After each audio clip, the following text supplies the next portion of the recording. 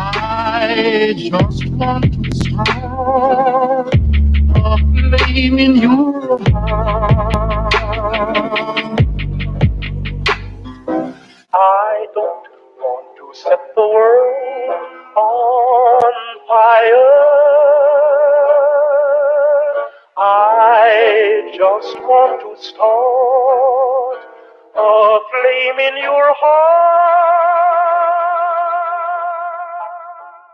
Yep, too late. World is already on fire. I mean, I was saying that from like 2018. The Eastern Mediterranean was on fire. It's burning, right? Africa burning. Everything is, how do they call it? Tits up.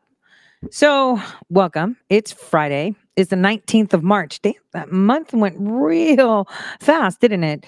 There's a lot going on, a lot of misinformation, a lot of new movements, and we haven't stopped paying attention to what's going on in the underground. I think it's very important that people understand just how fake everything is. Both sides, the good and the bad, however you see good and bad, are both controlled by the same people. And that's what sucks. And most of them are knowingly doing it. That's what is horrible. That's the most horrible thing. It makes me sad. Very, very sad. It's kind of like, yesterday, most of you were really, really upset when in Telegram I put that picture of that site where there's veterans for BLM. And I was just as shocked as you, but to identify a veteran or active duty member that they have oodles of biometrics, right? Oodles of facial recognition on, and they can't find them, and they're asking the public for help. Like, come on, stop. Like, please. It's all a facade. It's all a joke. They're mocking you. They're mocking you. They're doing all this and they're mocking you. And everyone's just sitting there. I've said this, the whole point, and I said it for so many years. It's all about confusing people. It's all about them being in control. It's all about controlling the good message and the bad message. I mean, the counter messaging that they get, the people that they throw under the bus, like Cuomo murdered people, and here they are. Yeah, let's use the Me Too card. Everybody can agree with the Me Too card. We can't go around saying that he committed murder. We're just going to throw him under the bus like that. It's all fake. They're all doing a wonderful job keeping you distracted. I hear people, what about the children? What about this thing? Okay, so what are you going to do about the children? Tell me. When you have both the people that are supposedly pro and against in power, when they're managed by the same people, how are you going to fix anything when they're still there? How are you going to fix anything when the media is not on anybody's they're not on their side? How are you going to fix it? It's like you're trying to hit a target on the other side of the planet. How are you going to do that when you still have them there? You need to take these corporations out. I mean, they just said Biden's Homeland Security guy was like suggesting that parents south of the border send their kids alone to the border. Are you kidding? Like, who says that? And you're kind of thinking, this is so dumb. This is so brazen, so blatant. I mean, this can't be right. They're doing it on purpose. They're doing it on purpose. So you already know who's unapologetically and shamelessly, right, doing all this. Then you have the right that's reacting to all of that, right? But they're not doing anything. They're reacting to it, right? They're reacting. A reaction. It's a reaction. It's a reaction. What do the people do? Like, what do they do? Tell them what they can do. But I like that guy. I like that guy. I like that guy. I like that guy. What are we doing? A lot of people can sit down and just kind of articulate. They have all these mysterious sources and they're going to tell you exactly what it is. All of them. I mean, right now, Rush Limbaugh is probably turning over in his grave because Barack Hussein Obama's ex-Secret Service agent is now going to be taking his slot. And then, I get people saying, I don't trust you. And it's like, but he worked for Obama as a Secret Service agent. But you give him props because he's a dude. What? Because what? What is it? What is it? That's the thing. Nobody likes to talk about it. Nobody likes to talk about truth. Everybody hates truth. Truth, truth, truth. Truth calls you to the carpet. Truth puts it all out there and you can't hide. There was a tweet I saw someone put out, and we're going to talk about that next week. But what you are seeing is something ancient, where you kind of feed the crocodile hoping that it eats you last kind of thing. This is exactly what's happening. It's the most insane thing. Oh, it drives me insane watching it. But we're going to talk about that next week. I wanted to introduce you to a little bit of history in regards to Africa and their kingdoms and the fall of Rome today.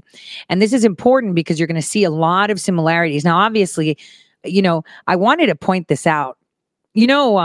Arabs, right? They're actually extremely racist to Africans. I don't know if you guys know that, but they don't, because they have them as slaves. They still do, right? They're very racist toward Africans. I mean, and Indians. Indians do that too. Like Indians from like India, just so you know. It's like a cultural thing, right?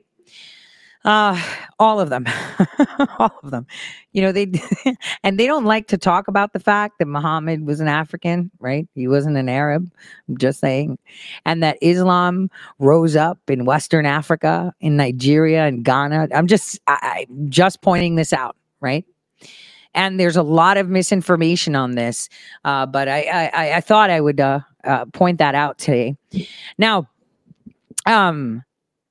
the reason that we're focusing on Africa is because the more you understand about that continent and the nations within it, the more you're going to understand the cultural nuances they have, so you can identify why they are so important to the West and why what is happening now is just repercussions of not being able to keep them in the dark any longer. One thing I wanted to kind of throw out there is a funny story. I think it was like I want to say it's maybe 2000. Yeah, because I was pregnant, right? So yeah, I was. So it was like January 2000. So I was in London. And I went to go to my usual spot where I would get kebabs. It's like the go-to food, right? And there was a guy outside eating. And I just happened to strike up a conversation. I was bored waiting. The line was huge. Best kebabs ever. And he was from Angola.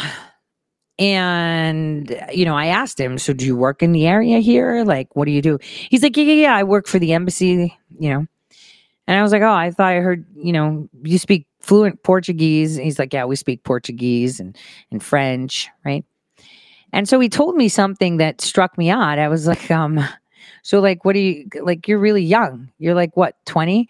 He's like, yeah, I'm one of the diamond families. I'm sorry. He's like, yeah, we have a lot of diamond mines in Angola. Not a lot of people know it, but, right now we're trying to go to the courts to get our land back from the Portuguese and the French and all these people that have laid claim, because we can't even mine them to sell them because they won't give it up when there were no contracts and when they had enslaved us, and they pretty much stole the rights to it. And I was like, well, if the French and the Portuguese aren't in Angola right now or claiming it as a territory, I don't understand why you can't mine there. I mean, they should just butt out. He goes, yeah, that's what you would think, but they made their own contracts. And apparently when we tried to get people to come and mine, no one will mine because apparently there are contracts and we're not allowed to without their permission. And I said, well, who did the contracts? He's like, I guess they did them by themselves and they keep renewing them too. And the government's not aware of it. And I thought to myself, what? How does that even happen? But then I remembered how the Turkish people, from the Ottoman period had stolen things from the Greeks. Remember, like the marble relics, the faces of the Parthenon and stuff like that, right? And then they stole them, right? And then they sold them to England. And then the Greeks are like, yo, England, give them back. They're like, no, we paid the Turks. But they stole them. According to law, they're not allowed to sell it. And it's been going back and forth. They're still the Queen still owns things. So it was kind of like, there's a lot more there that we just don't get. So I think it's quite important that we understand their history of these empires, right? And that way things will make sense as they come along. Kind of like how we were talking about the dynamics in the Mediterranean in 2018 and 2019, how we were talking about gold, how we were talking about energy, how we were talking about, hey, it's all about Idlib. And we see that the tension is still there because World War III has already started. It's just, embers right now. It's just embers right now. So I wanted to kind of take it back to like core history, like understanding the fall of the Roman Empire, even though it's like it's at the same time as the rise of the African empires too. So it's important that we see that. But before we do that, I just wanted to cover some current stuff. Okay, I don't like Sean Spicer. End of story, right? I really don't. I don't. Let me see. Does it not want to be my friend? Oh, okay. That's how I have to do it. Okay, allow. Really? No way. Why did I do this? Damn it. Hold on. Fabulous. Gosh, darn it. Give me a second, guys. Why do they keep changing things up on me? I'm so tired of this. I'm really tired of this. Hold on. See if that works better. That should be good. It'd be funny if it weren't so tragic. That's right. Joe Biden is harming the United States with his border crisis and using our own. Okay. So I want you guys to hear the points that he's making in regards to socialists today and how, it's one-sided, how they're not being fair. It's just, I want you guys to just listen to the words he's using right now. This is Chris. I was going to put Sean Spicer, but I think this is far better. Tax dollars to promote it. Unlike the Surrender Caucus and the GOP, I am no longer in the mood to play nice with these socialists, being as fair to the socialists as they are to us. That's the balance we dispense in tonight's preamble. We start in Georgia. Police arrested a 21-year-old Georgia man on Tuesday after investigators said he opened fire at 3 separate Metro Atlanta spas, killing 8 people and injuring 1 other. Okay, so listen to what he shot fires at. 3 Metro Atlanta spas, right? All of them were Asian. Most of them were women. The shooter confessed he was driven by what he called a sex addiction. That's what drove him to seek out these facilities. But despite this, socialist Democrats started to blame people like me and President Trump because some of the victims happened to be of Asian descent. Leftist Congressman Ted Lieu chimed in on Twitter. The former president used racist phrases, he wrote, like Kung flu, that inflamed discrimination against the Asian American community. Officials that continue to use ethnic identifiers in describing the virus are part of the problem. Please instead be part of the solution. Hashtag stop Asian hate, he wrote.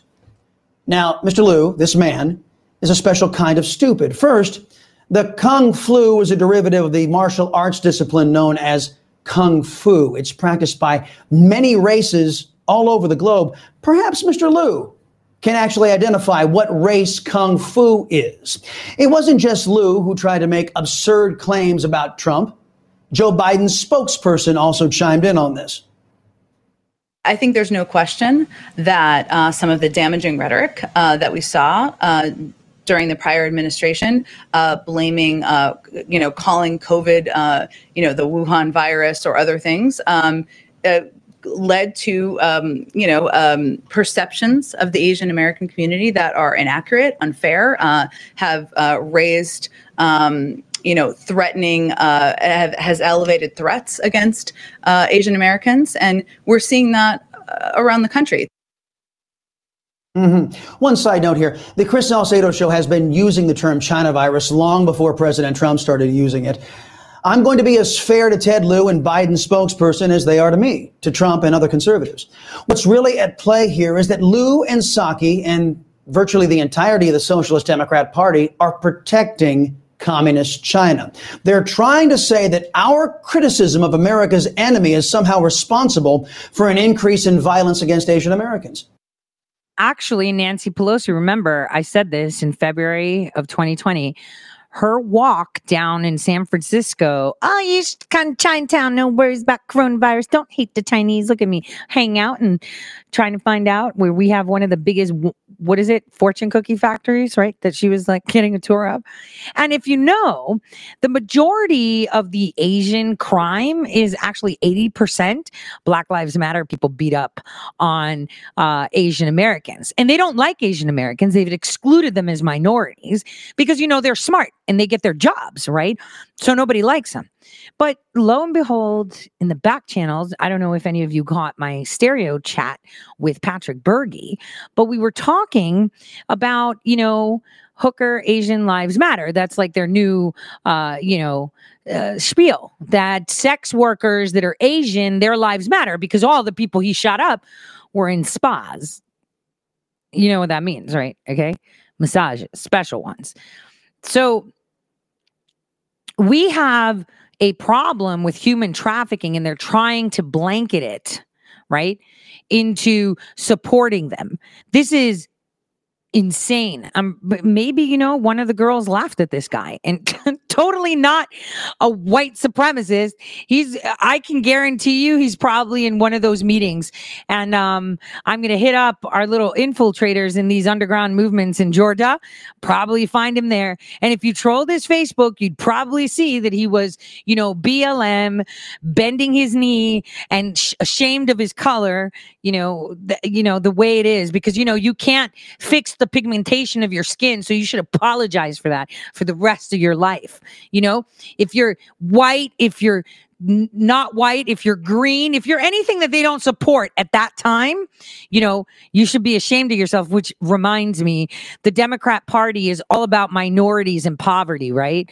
Well, then why are they raising taxes, healthcare costs, gas prices? It's like they don't want the minorities to be able to drive, to rent a home, buy a home, right? Nothing. They don't want them to do anything. So they're voting for people that are coming in. Now, I'll tell you what, when I was talking to someone and I was like, I was so blessed I get to buy a Tesla. I'm glad. And it totally as liberal as they can come, right? As liberal as they could come. They're looking at me in the face. And, I was just checking out. I was like, good thing I won't have to do gas anymore. They were like, yeah, gas is expensive. I was like, yeah, people keep voting for establishment people. I mean, yeah, people may not have liked Trump, but we had low gas, low healthcare costs, right? Everything was great. You put in establishment, you won't be able to drive. And the person was like, I actually regret voting for Biden and Harris because they're just the same. And I was like, yeah.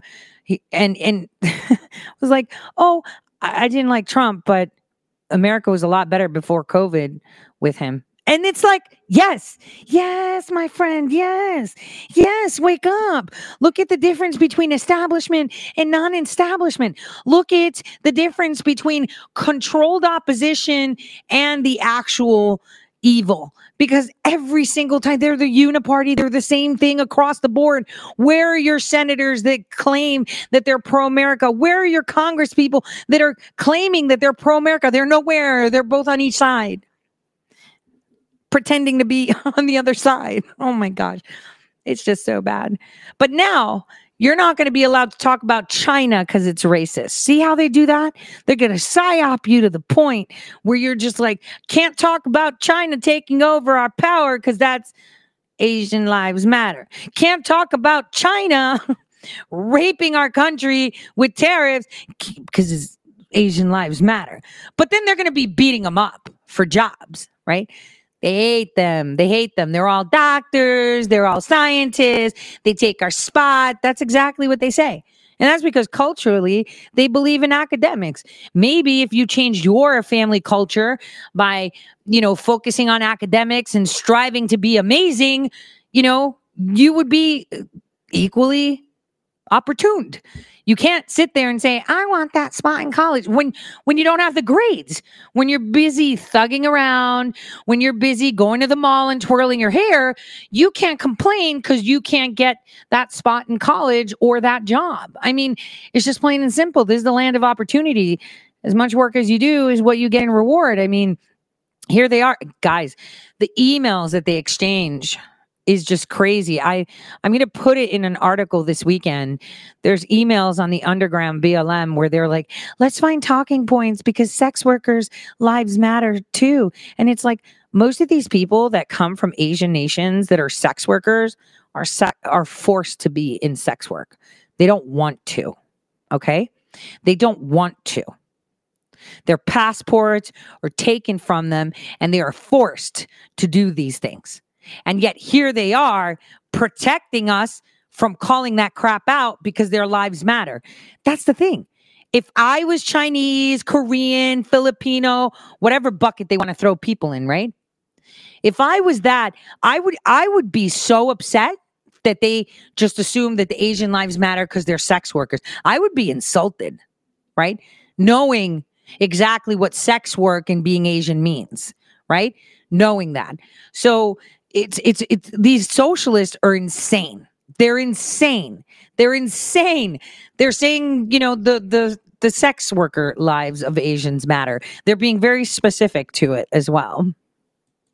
When they know full well our target is the communists. That's who Psaki and Liu are trying to protect. Any 5-year-old knows that China is a country, not a race. Any intelligent person knows that Wuhan is a city, not a race. So let me be as fair to Biden's spokesmouth and Congressman Liu as they are to me and the president. These people are defending an inhuman regime that enslaves 3 million people. These Democrat socialists support China stealing the freedoms of the people of Hong Kong, and Democrats are already preparing to abandon Taiwan. Psaki and Liu are big cheerleaders and defenders of China's forced abortions. Both of these leftists support China's racism toward black people. Oh, this is fun. Let's go on, treating liberals like they treat us. Here's MSNBS star Chris Hayes. There are a record number of anti-transgender measures in state legislatures this year, at least 78 in 25 different states, and many of them with strikingly similar language, using phrases like biological sex, biological males, sex listed on birth certificates, and the nearly 50 bills that would ban. So you're not supposed to even put it on the birth certificate now. I get it. Trans athletes from playing on team sports. And the first of those bans was just signed into law by Mississippi Governor Tate Reeves last week. It is set to become law on July 1st. I have been noting this, that, the two bills that Republican state legislatures seem... Look at the hair.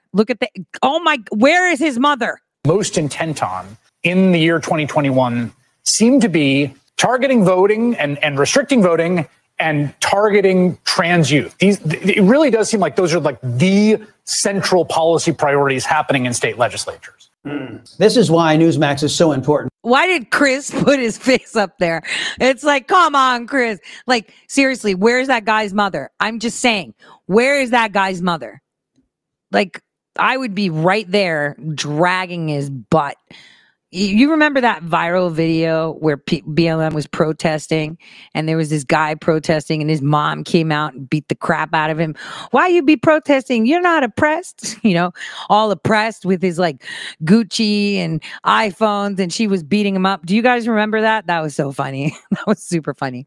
But Chris put him on so people could see, that's what's up. Folks, if only MSNBS were allowed to dispense their drivel, people would think that conservatives are trying to stop American citizens from voting and stop transgender kids from partaking in sports. And Chris Hayes is unfair in his distortions of conservatives. So let me provide some balance and also dispense the same level of fairness to that liberal extremist known as Chris Hayes. The Republicans are trying to make sure that our elections live up to the American ideal of one citizen, one vote. Mr. Hayes opposes these efforts. So we can only conclude that Mr. Hayes supports cheating at the ballot box and for giving foreign nationals a vote in America. An odd play for a man who wet his pants for months over the Trump-Russia collusion that never happened. You mean the conspiracy theory? The conspiracy theory of Russia collusion. This is so bad.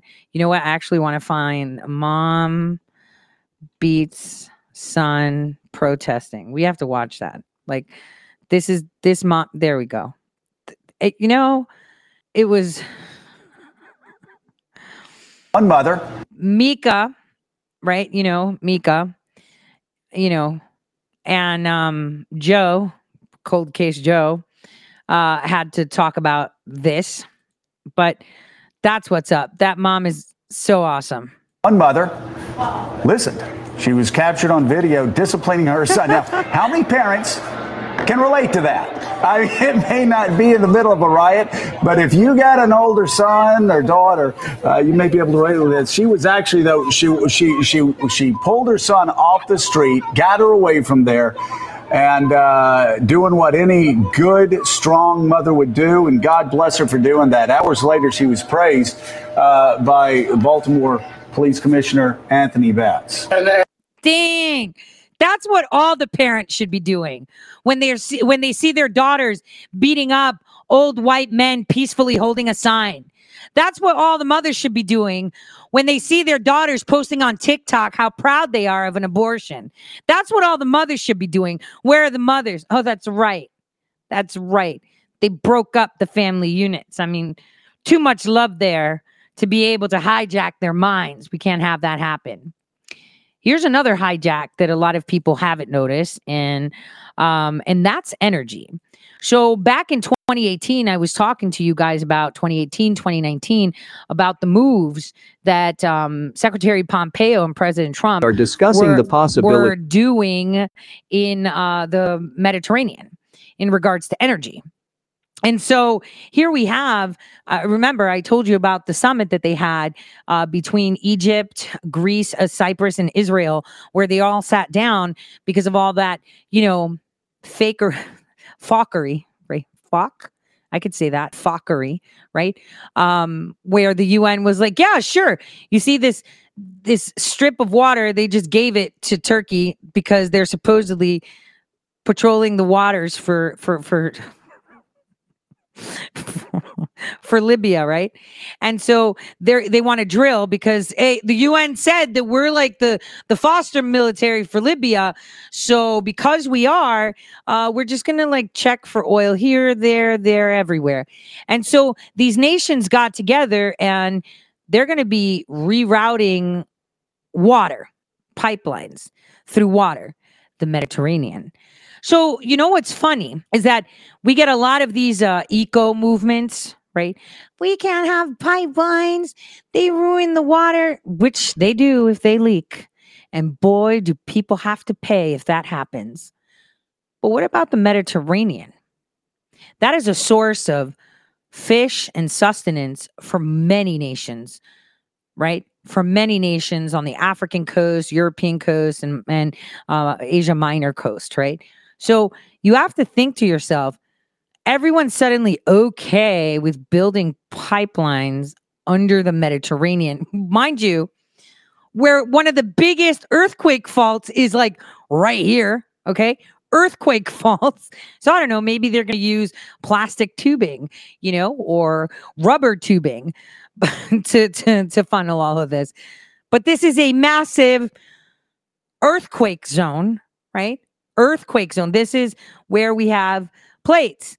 But here we are discussing the piping of this. Now, don't get me wrong. Energy independence is very important. And when they built the pipeline across the top of Europe, going from Turkey through Greece and out toward Western Europe, I was upset because, this is like super earthquake. Super earthquake. So what are we doing when they use the same tools of the Nord Streams? So this is a big deal. Take a listen to this report. Egypt are discussing the possibility of changing the route of Eastern Mediterranean gas pipeline in order to tackle the technical difficulties of the project as well as respond to the question of its economic viability.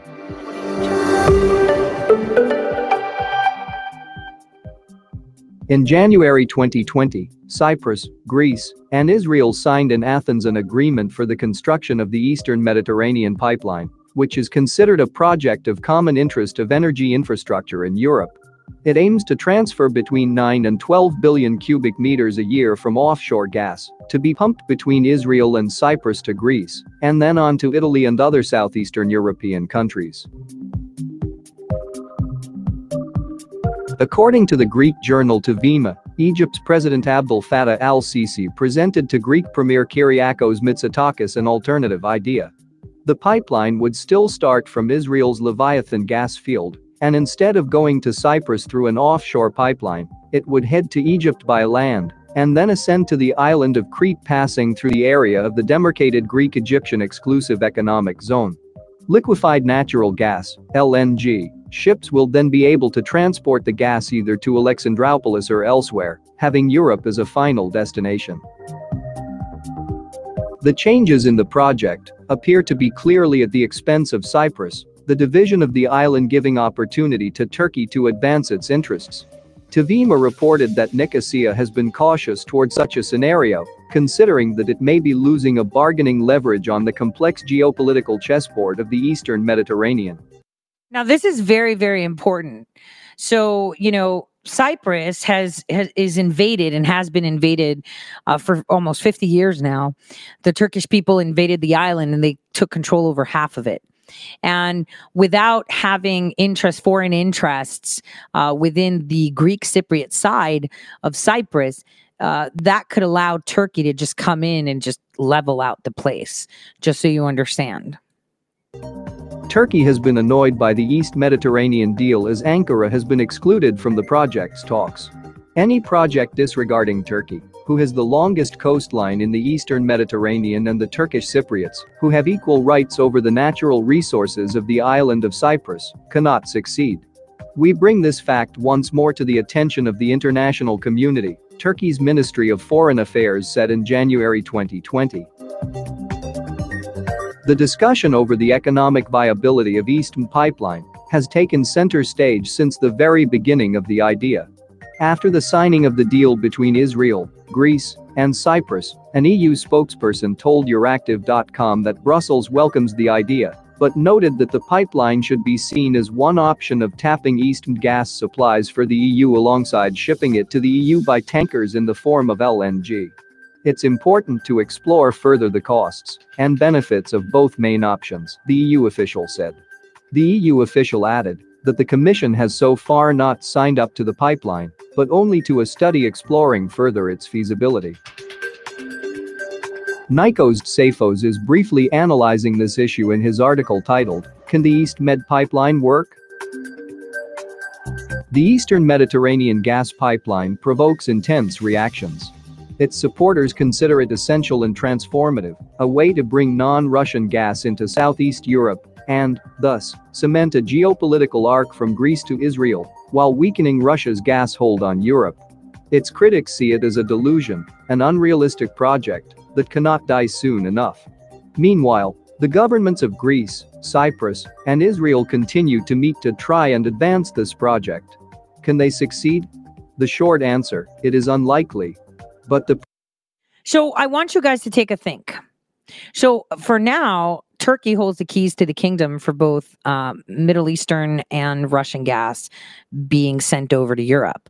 And then Russia has it up north with their Nord Stream pipeline piped directly to Northern Europe, right? This is why President Trump keeps saying, hey, Germany, you're getting like 70% of your gas from Russia. So you have to think to yourself, if these nations are willing to undertake a task so massive as to divert energy from land, which is more stable, that should tell you a lot of what they know and you don't know. I want you to let that sit for a bit. If they are willing to pay an extraordinary amount of money, take a very long time to build underwater in the Mediterranean pipelines in order to be able to funnel gas from the African continent, right, via Israel, right, and the Middle East via Israel, right? When they can go through land, what does that tell you? That's what you need to think about. If they're willing to do this, what is that telling you when it comes to Turkey and that side of land? I want you to think about that. What does that tell you? Project is not totally hopeless, and it is important for the project's proponents and detractors to grasp why. The East Med pipeline was first proposed in 2012 due to two realities. First, a lot of gas had been found in Israel and Cyprus. This gas needed to go somewhere, and Southeast Europe was a logical outlet. Second, Southeast Europe was preparing to buy gas from Shah Deniz II in Azerbaijan. Companies were looking at markets, governments were reviewing permits and signing agreements, and financiers were engaged with project sponsors. When Shah Deniz II shortlisted, and then selected, the Trans-Adriatic Pipeline, TAP, as its preferred route, other pipelines, like the Italy-Greece interconnector, no longer had any gas to ship. The East Med pipeline was an alternative for a market that was already in discussions to buy additional gas. In the Eastern Mediterranean, two changes have taken place.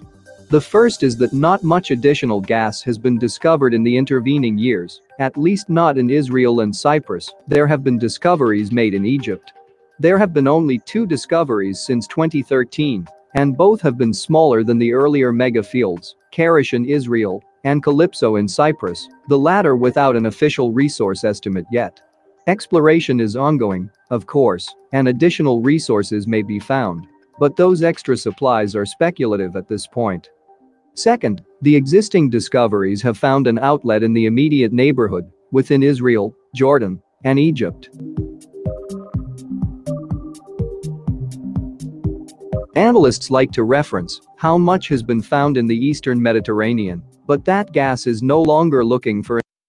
So as you could see, Turkey is proposing a new zone with Libya. So they're taking over Libya. Are you understanding this? This is why General Haftar needs to get on it. So this is Turkey's economic zone. They've extended. They're the only ones proclaiming it, and they're in there drilling, and they don't care what anybody says. They're like, come get us. Tell us to stop. So they've taken over all of Cyprus and left Cyprus with their beaches. And this little portion over here. So disputed between Lebanon and Israel. This is land, water, maritime waters. This is Egypt, right? This is Turkey's, right? Pretty far in, huh? That's pretty wild. And this is all of Greece, but Turkey's decided it's taking it because they want to. And who's going to stop them?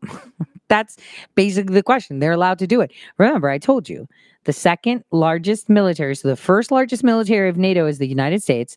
Second is Turkey. And third is Greece. Did you know that? I didn't know that. Well, I did know that, but I didn't know that was how that big they are. But that's because they're getting refortified by the United States in order to be able to counter Turkey. That's why, proximity and all. But that's pretty insane, isn't it? They've just decided that they're taking Turkey's proposed new zone with Libya. Okay. For a new export route, it has been contracted for sale.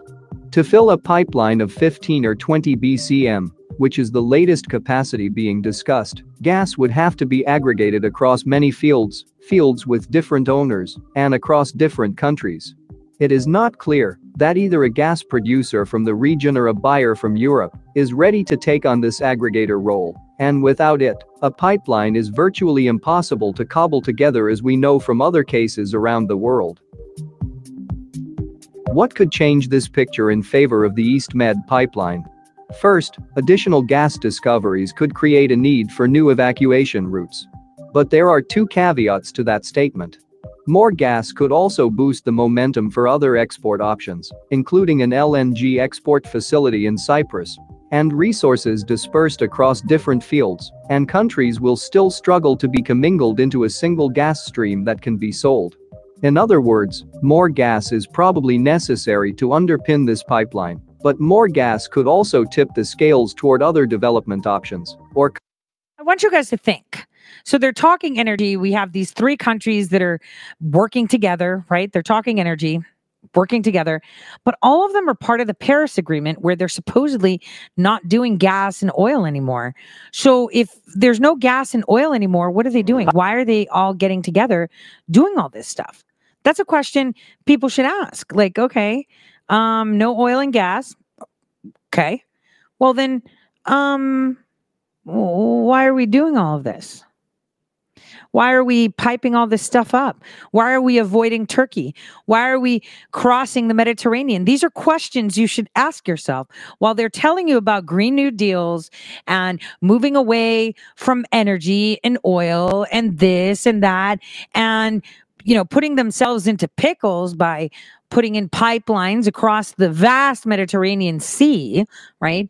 Which is vital to sustenance and quite a challenge considering it's got crazy fault lines. You have to think to yourself, why? So let's just let that simmer for a bit. Just simmer for a bit. And we'll revisit that in a couple months. I dropped this now just for you to let it sit in the background. So as the news come in with things like this, you'll be like, oh, wait a minute, I remember seeing something about that. Okay? Because this is boom. Okay? Just remember that. Why are they doing all this? Why are they avoiding Turkey? And why are they so adamant of getting gas and you know, oil across to Europe underwater by fault lines if they're all going green? These are questions we should all ask ourselves.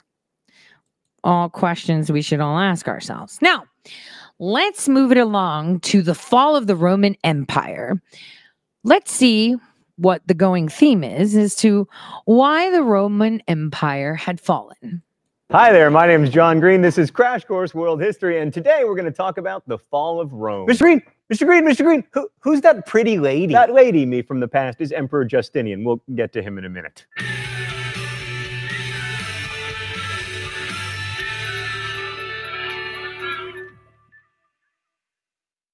How and when Rome fell remains the subject of considerable historical debate, but today I'm going to argue that Rome didn't really fall until the middle of the 15th century. But first, let me introduce you to the traditional view, barbarians at the gates. My, don't you look traditional. If you want to be really technical about it, the city of Rome was conquered by barbarians in 476 CE. There was a last Roman emperor, Romulus Augustus, who ruled the empire for less than a year before being deposed and sent into exile by Odoacer, who was some kind of barbarian, we don't know for sure. Ostrogoth, Hun, Visigoth, Vandals, they all look the same to the Romans. Rome had been sacked by barbarians before, most notably by Alaric the Visigoth in 410. Is it Alaric or Alaric? The dictionary says Alaric, but the vampire diaries say Alaric, so I'm going to go with Alaric. But anyway, after 476 CE, there was never again a Roman emperor in Rome. Then there's the hipper anti-imperialistic argument. That's nice, but if you really want to go full hipster, you should probably deny that you're being hipster. Right, exactly. Which goes like this. Rome was doomed to fall as soon as it spread outside of Italy because the further the territory is from the capital, the harder it is to govern. Thus, imperialism itself sowed the seeds of destruction in Rome. This was the argument put forth by the Roman historian Tacitus, although he put it in the mouth of a British chieftain. That sounded dirty, but it's not. It's all about context here on Crash Course. To robbery, slaughter, plunder, they give the lying name of empire. They make a desert and call it peace. There are two ways to overcome this governance problem. First, you can rule with the proverbial topaz fist. That's not the proverb? Really, Stan? It's an iron fist? But topaz is much harder than iron. Don't these people know their Mohs scale of mineral hardness? Regardless, the Romans couldn't do this because their whole identity was wrapped up in an idea of justice that precluded indiscriminate violence. The other strategy is to try to incorporate conquered people into the empire more fully, in Rome's case, to make them Romans. This worked really well in the early days of the Roman Republic and even at the beginning of the empire, but it eventually led to barbarians inside the gates. The decline of the Roman legion started long before Rome started getting sacked. It really began with the extremely bad decision to incorporate Germanic warriors into the Roman army. Rome had a long history of absorbing people from the empire's fringes into the polity, first by making them allies and then eventually by granting them full citizenship rights. But usually these foreign citizens had developed ties to Rome itself. They learned Latin, they bought into the whole idea of the aristocratic republic. By the 3rd and 4th century CE, though, the empire had been forced to allow the kind of riffraff into their army who didn't really care about the idea of Rome itself. They were only loyal to their commanders. And as you no doubt remember from the historical examples of Caesar, Pompey, Marius, contemporary Afghanistan, this is not a recipe for domestic bliss. So here was Rome stuck with a bunch of expensive and bloody wars against Germanic peoples who were really good at fighting, and then they had a great idea. Why not fight with these guys? So they essentially hired them, and soon the Roman legions were teaming with these mercenaries who were loyal mostly to gold, secondarily to their commanders, and not at all to Rome, which was a place that very few of them ever even saw. I mean, why would they even give a crap about the health and well-being of the Roman Empire? Am I allowed to say crap, Stan? Nice. This was, of course, a recipe for civil war, and that's exactly what happened with general after general after general declaring himself emperor of Rome. So there was very little stability in the West. For instance, between 235 and 284 CE, 41 different people were either emperor or claimed to be emperor. And after the year 200, many of the generals who were powerful enough to proclaim themselves emperors weren't even Roman. In fact, a lot of them didn't speak much Latin. Oddly enough, one of the best symbols of the new face of the Roman Empire was sartorial. Instead of the traditional tunic and toga of the glory days of the Senate, most of the new general emperors adopted that most practical and most barbaric of garments: pants. Oh, which reminds me, it's time for the open letter. An open letter to pants. But first, let's see what's inside the secret compartment.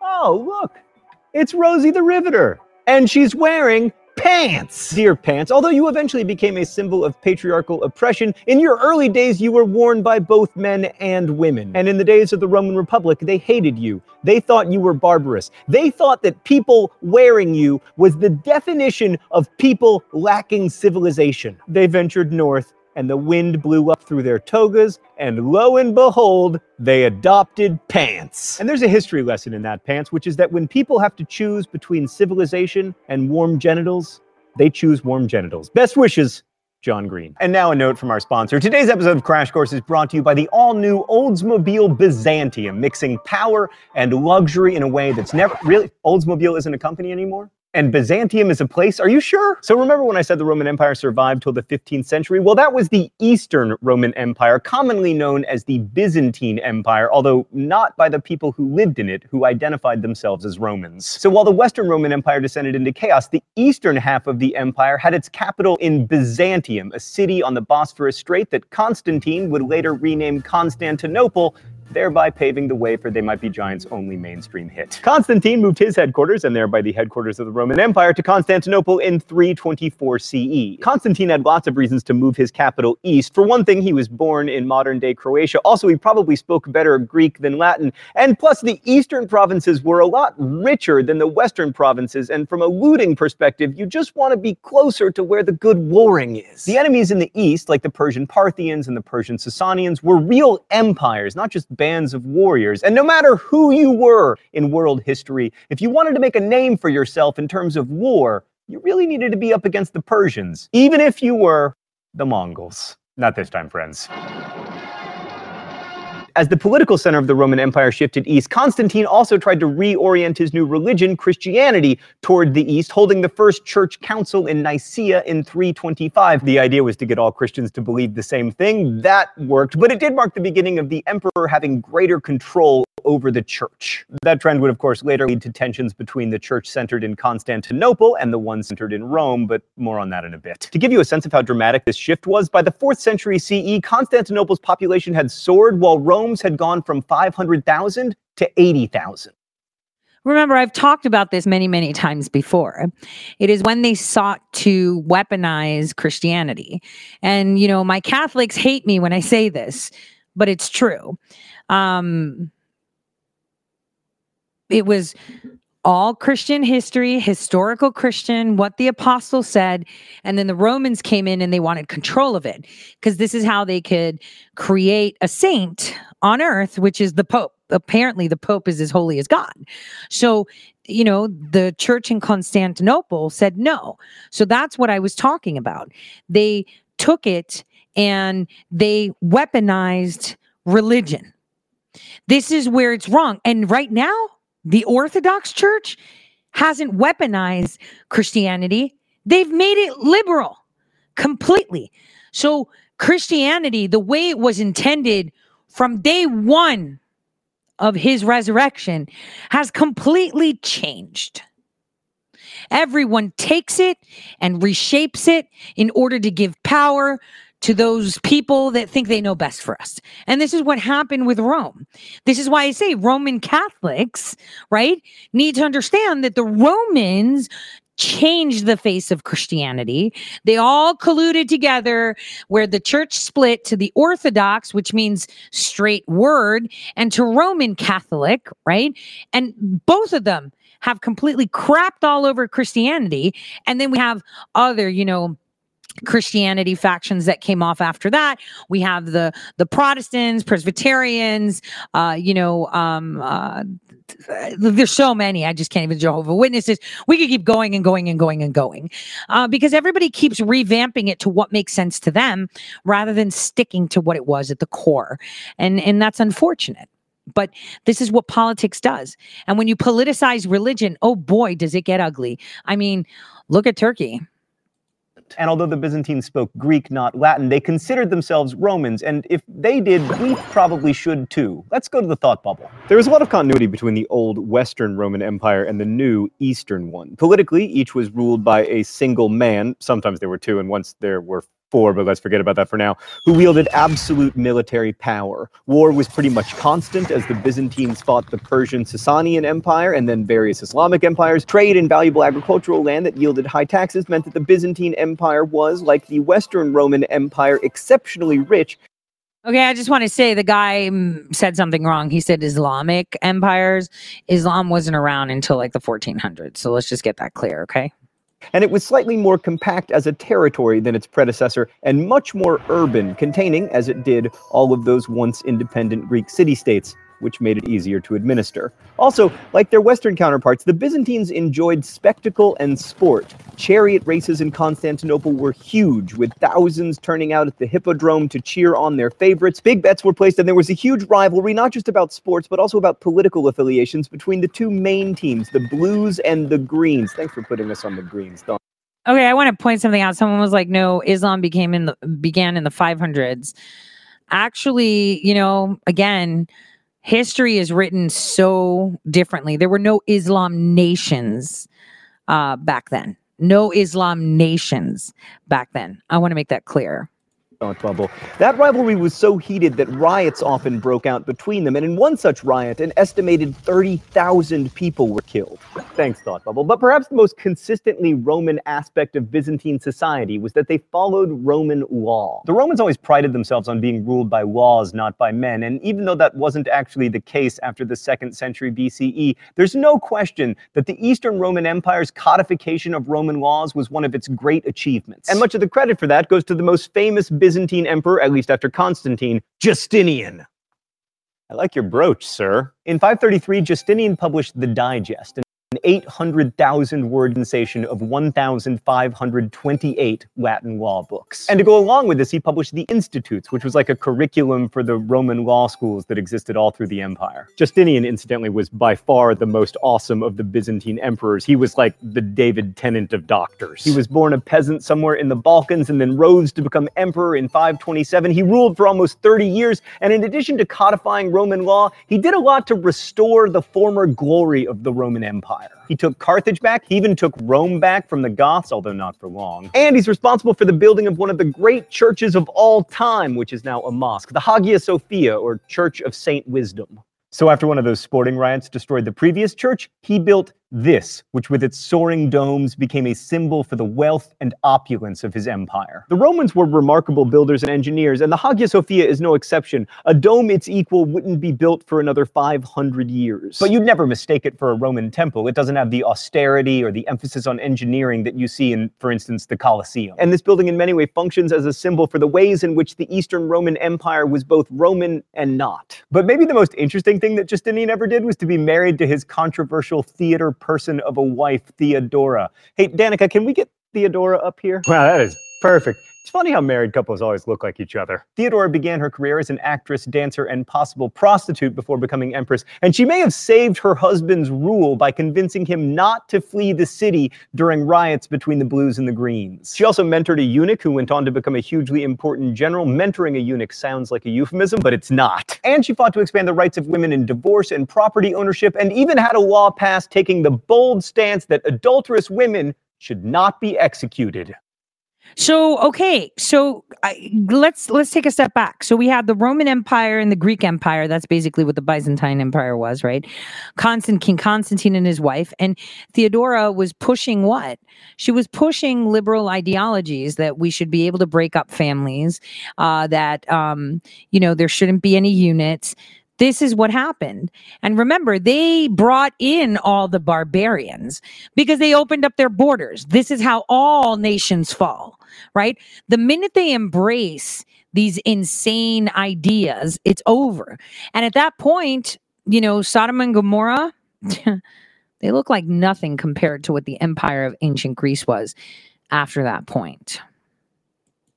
So in short, the Byzantines continued the Roman legacy of empire and war and law for almost 1,000 years after Romulus Augustus was driven out of Rome. The Byzantines may not have spoken Latin, and few of their emperors came from Rome, but in most important ways, they were Romans, except one really important way. The Byzantines followed a different form of Christianity, the branch we now call Eastern or sometimes Greek Orthodox. How there came to be a split between the Catholic and Orthodox traditions is complicated. You might even call it Byzantine. What matters for us are the differences between the churches, the main doctrinal one being about the dating of Easter, and the main political one being about who rules whom. Did I get my whom right there, Stan?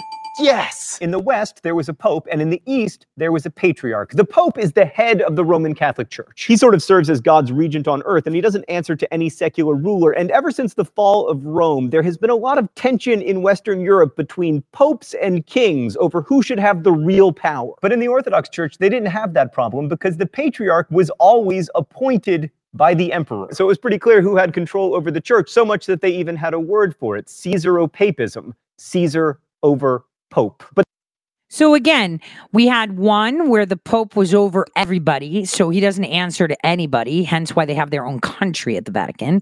And then the other church that was still just a mortal, and leaders would appoint them. Everybody just copped out. They weaponized religion, both sides. One of them a little bit more subtle than the other. This is where it's going. This is where it's going. Faith is being attacked. It happened to Africa too. That's what we're going to learn about today. And we're going to see how the wars there happened. But the fact that in Rome there was no emperor after 476 meant there was no one to challenge the Pope, which would profoundly shape European history over the next 1,200 years. Mm-hmm. So I would argue that in some important ways, the Roman Empire survived for 1,000 years after it left Rome. But in some ways, it still survives today. It survives in our imagination when we think of this as East and this as West. It survives in football rivalries that have their roots in religious conflicts. And it survives in the Justinian Law Code, which continues to be the basis for much of civil law in Europe. Next week, we'll talk about the emergence of Islam over here. How'd I do, Stan? Well, you can't win them all. So that was a pretty interesting clip, kind of showed how it fell. And it was all about controlling religion narratives, right, of the people. And this is what happened, and embracing extreme liberal ideologies.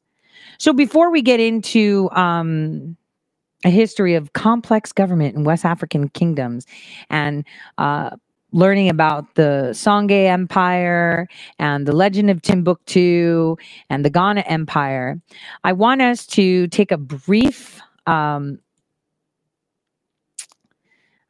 history lesson in the Bronze Age collapse, right? It's actually called the Bronze Age collapse before the storm. it's a pretty cool video slash audio. Giant. So I can't wait for you guys to see this. It's quite fascinating. Here we go. Like I said, it's called the Bronze Age collapse before the storm. Giant cities, thriving civilizations, literacy, art, trade, wonders, temples, and palaces. Then nothing but cinder and ash.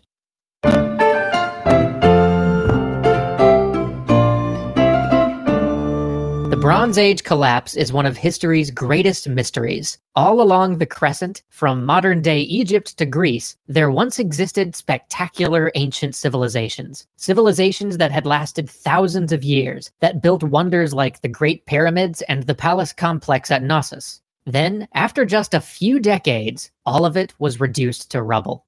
Between the years of 1200 and 1150 BCE, archaeologists found city after city burned, leveled to the ground. After thousands of years of thriving growth and prosperity, almost every major Bronze Age civilization collapsed in less than the span of a single human lifetime. And what followed was perhaps the darkest age in history. International trade disappears. Pottery becomes primitive, a throwback to an earlier age. Construction of great monuments and temples ceases entirely. Centralized government vanishes. Certain skills and trades simply cease to be practiced. And perhaps most painful of all for us as students of history, the written word becomes almost extinct. In some areas, the ability to read and write appears to die out completely. In others, a few people desperately clung to the ancient art.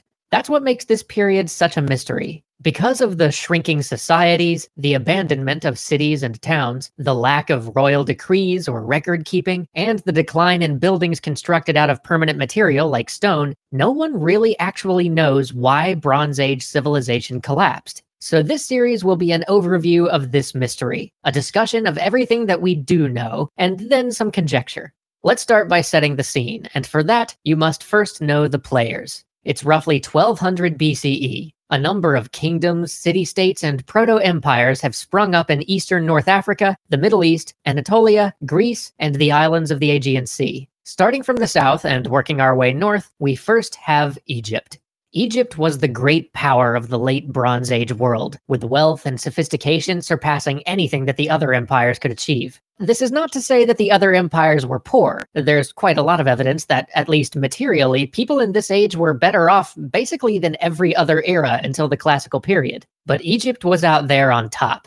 Let's talk about their advantages. First off, the Nile. We may think of Egypt as a desert region today, but for most of ancient history, it was one of the most fertile places in the world. Why? Because the Nile is an incredibly predictable river. It floods regularly in a way that a society living off of irrigation can take enormous advantage of. And the flooding of the Nile didn't merely help irrigate the crops, it kept the soil rich and fertile, bringing in minerals and nutrients that sustained agriculture would usually deplete in any other environment. So Egypt had an abundance of food in a time when most of humanity spent the majority of its days simply trying to produce enough food to survive. This allowed Egypt to engage in long-distance commerce, create a strong military with a hereditary caste of warrior charioteers, and develop complex social and political mechanisms like a strong centralized bureaucracy and a highly developed religion. Not to mention build things like giant pyramids and sphinxes and sprawling temples. Egypt also benefited from the Nile as a highway. While the Nile cataracts forced merchants and travelers to switch boats or drag craft over land for a ways, the fact that almost all of Egyptian civilization existed along this river was a massive boon for communication, internal trade, even the movement of troops. Oh, and Egypt had one other thing: gold. In the south, the conquered Nubian kingdom of Kush was an unimaginable source of gold. No other Bronze Age kingdom had access to this quantity of gold wealth. Gold and artifacts from Egypt were prized around the ancient world. With this wealth, the Egyptians had expanded well past its modern-day borders. Egypt controlled, either directly or indirectly, much of the territory along the Mediterranean coast from Sinai to Anatolia, which of course put them into conflict with the Hittites. By the time of our story, the Hittites control most of Anatolia. They were a powerful militaristic society whose empire was built on the back of two economic advantages: tin and copper, the elements of bronze. Copper they had in abundance from mines on the island of Cyprus, the only truly major source of copper throughout the Near East. It became a staple of Hittite trade. And then there's tin. Tin is actually shockingly rare here on Earth. It's not like iron or even copper. It's a lot closer to uranium in scarcity. Moreover, it's not evenly distributed, so oddly enough, there was almost no tin to be found where Bronze Age civilizations cropped up. Recent archaeological evidence shows that the Hittites had some production facilities for tin at Kestel in the Taurus Mountains, which, if true, may well have been the only tin production in the entire region. But this source, coupled with the Hittite ability to import both from the east through the Assyrians and from the west via trade routes coming through Europe, meant that they could help sustain hunger for tin throughout the Bronze Age world. This also put them in the crosshairs of basically everybody, and they had to fight continuously to keep their trade routes open. They were one of the few powers that could go toe-to-toe with the Egyptians, and in fact, the oldest written peace treaty we have is from shortly before the collapse, in which these two superpowers agreed to stop trying to tear each other apart. Why the ceasefire, though? Well, perhaps because they were both feeling pressure from another empire, the Assyrians. Maybe because they were located further east, away from the coast, or perhaps due to some other combination of military prowess, political cohesion, and luck, the Assyrians would outlast these other empires for 100 years before their own decline, meaning that they won't play too direct a role in our story. If anything, they serve as a foil, a counterbalance, an antagonizing force that'll keep the pressure on some of these other empires at a time where they can stand it the least. What the Assyrian Empire lacked was open trade ports on the Mediterranean coast, so they would be drawn to push westward, into the Hittite Empire and the Egyptian tributary states of the Levant, whenever they think these empires are too weak to resist them. Which leaves us with just one other people, the Mycenaeans. These were the Proto-Greeks. They ruled from most of southern Greece to the island of Crete. They were seafarers, instrumental in the vast trading network that extended throughout the Bronze Age world. They were also the industrial center for much of the ancient world, importing raw goods and then exporting finished product, built through a complex top-down system of industry. They were renowned for their Cyclopean fortifications and palaces which served as manufacturing centers, political hubs, and redoubts. They were masters of complex engineering and builders of great roads. They were also spectacular artists. Even the Egyptians would sometimes hire or emulate them. But they, like all the rest, would fall. Join us next time as we discuss the technology, social structure, and politics that make these societies possible, but might also set them up for collapse. Oh, we know what the collapse is when they start to get liberal and tear at the very core of what created their societies in their first place, right? That's how it is. And you'll see that even with the West African, where the Assyrians had come in, and Muhammad, his message started to go out west. You know, a lot of people don't want to talk about it, but the Muslims, right? Remember Spanish Inquisition, right? They had reached all the way up to Scotland. That's how far up they got. And so a very nice clip that I found for those of you that are watching, because, you know, people are visual, right? Was the complex invention of history of the government of West African kingdoms. This video itself I found intriguing because it had nice pictures, but the narration was really good, even though there were a few things that were wrong.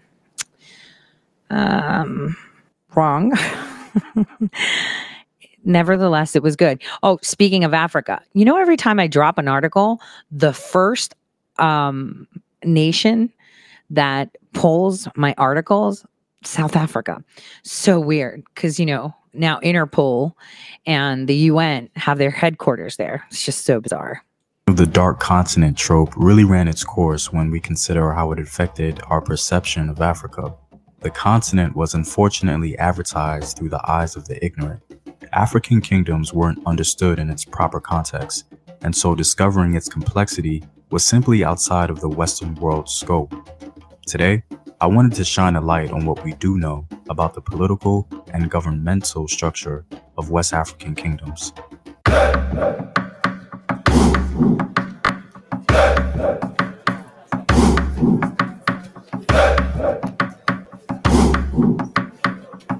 What up, African World? It's Home Team here, and welcome back to another video of African history, culture, and worldview. By supporting this channel on Patreon, you're helping in the creation of these videos and supporting this content. If you'd like access to full courses and sources, or you simply want to show your support, you may do so by clicking the Patreon link in the description box below. To begin, this video is limited because its focus will be on African kingdoms of the 19th century. This is as far as most scholars go as it concerns comfort level, because we have much more tangible information from this time.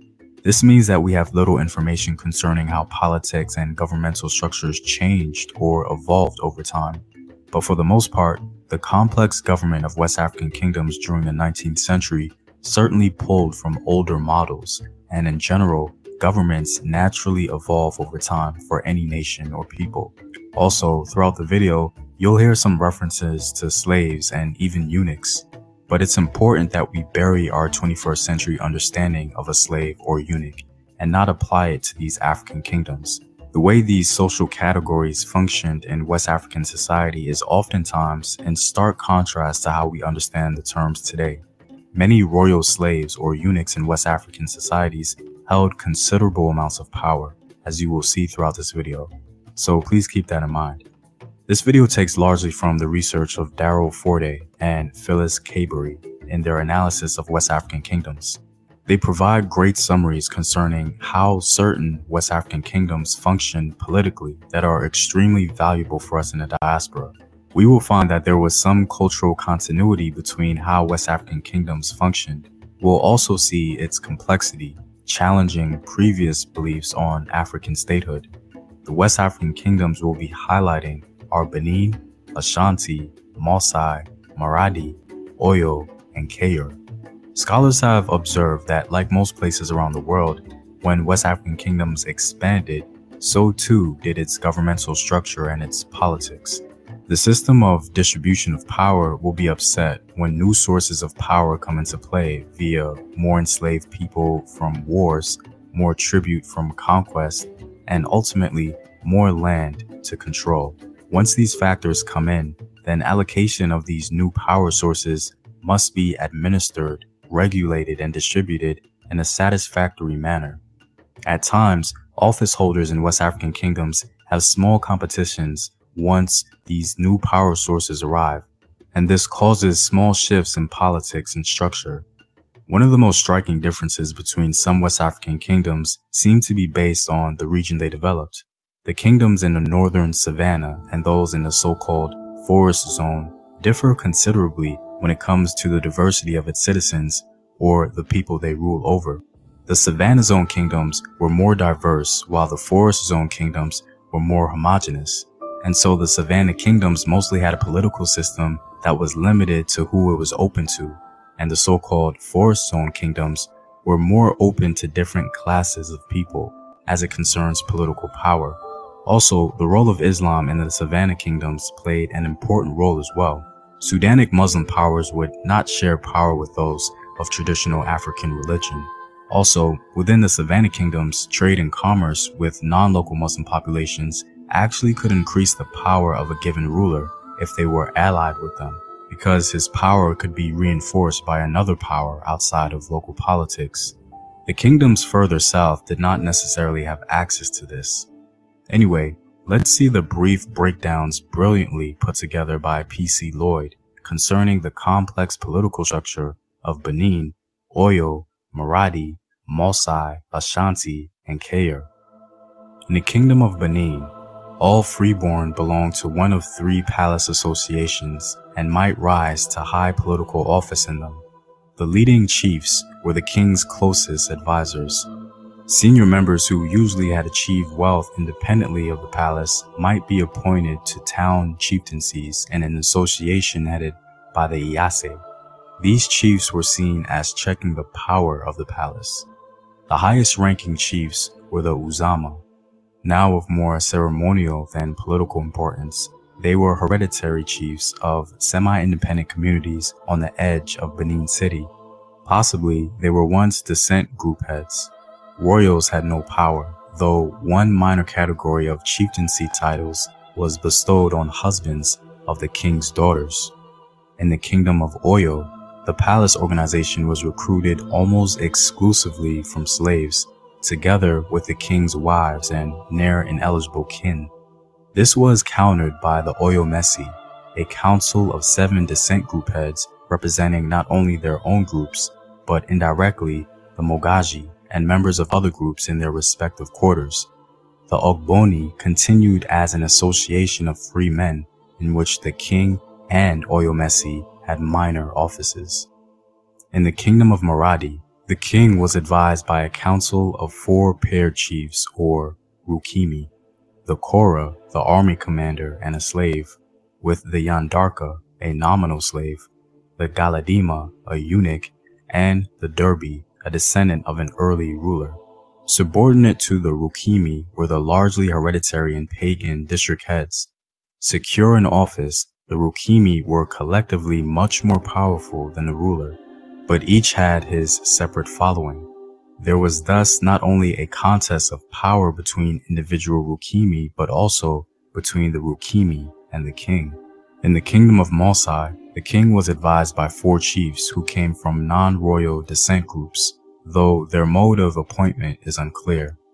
Individually, these men were not only responsible for the administration of the palace, but were also the overlords of designated segments of the population, including the royals, some of whom were hereditary district heads. In the kingdom of Ashanti, in the late 17th century, Ashanti and dynastically related neighboring kingdoms were founded, in each the ruler being advised by a council of matrilineal descent group heads. But as Ashanti itself grew more powerful, controlling not only its neighbors, but further territories too, its rulers appointed chiefs responsible for the many specific administrative tasks in the expanding kingdom, these titles becoming hereditary in the male line. In the kingdom of Kayar, 7 royal matrilineages competed for the Kayar throne. The power of the ruler derived from his kin, from women royals appointed overlords of certain villages, from an administrative cadre recruited from freeborn and slaves, but not royals, and from the palace slaves themselves. The freeborn peasants, and even more so the caste of professionals and craftsmen and the domestic slaves, lacked direct representation in government. These descriptions, though brief, So that's really important. So we're seeing that structure here now where the kings or the queens, they represent the slaves that are within their own home, staffers, workers, federal employees. I want to just do a simile here, right? And then the slaves, right? Which are whoever they identify is reliant on them. But the craftsmen, the freeborn peasants, the workers, the people that contributed to the economy had no representation. See, history is funny like that. It tells you everything you need to know. Can you see it? give us an idea about the complexity of West African kingdoms. Another interesting aspect of African statehood that can also be seen around the globe is the idea of special forces, armies or bodyguards who may or may not exhibit loyalty to the ruler. Sometimes the king actually had little direct control over any military force, being reliant on appointed officials to raise armies. Some cavalry units, for example, in the Savannah kingdoms, could be subject to royal control or develop an entirely new identity and advance their own interests. Some kingdoms sought to deal with this complexity. In Maradi, the Mosai kingdoms, and Oyo, the army commander-in-chief had to live at some distance from the capital so that he was excluded from much of the intriguing in and around the palace. This was likely done so that the commander could not be persuaded by any alternative political narrative or agenda, which could unravel the status quo. All in all, West African political systems and government were just as complex as anywhere else. This has been the case since ancient times, as 19th century African government no doubt borrowed from an ancient model. Well, I'm all out, guys. If you like these videos and want to help in its continued production, consider supporting the home team on patreon.com. The link I support them. So the history of complex government, I just wanted you guys to hear the different things that they talk about before we get into these little factions of the empires. The Songhai Empire is one of the most fast and furious. Here we are today, gone tomorrow, again, with changing policies. How they started changed.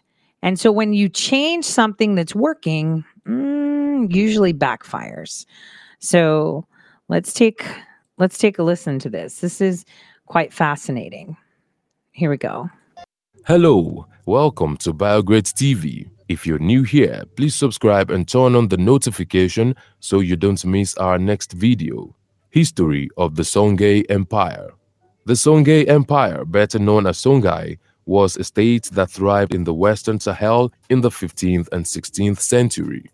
At its height, it was one of the largest states in African history. One of its greatest rulers, Soni Ali, established Gao as the capital of the empire. Other notable cities in the empire were Timbuktu and Djenné. Initially, the Soni dynasty ruled the empire from 1464 to 1493, but it was later replaced by the Askya dynasty from 1493 to 1591. In the earliest times, there were many different groups of people that collectively formed the Songhai identity. Among the first people to dwell in the region of Gao were the Sorko people, who founded small settlements on the banks of Niger River. The Sorko made boats and canoes and fished from their boats and also provided waterborne transport for goods and people. Another group of people that settled in the area to live off of the Niger's resources were the Gao people. The Gao were hunters and experts at hunting river animals such as crocodile and hippopotamus. The Do people are another group that lived in the area. They were mostly farmers who grew crops in the fertile lands bordering the river.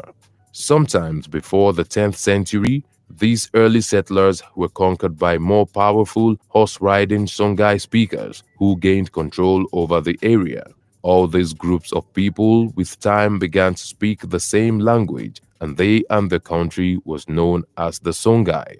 Soni Ali reigned over the Songhai Empire from 1464 to 1492 after the death of Sulaiman Dama.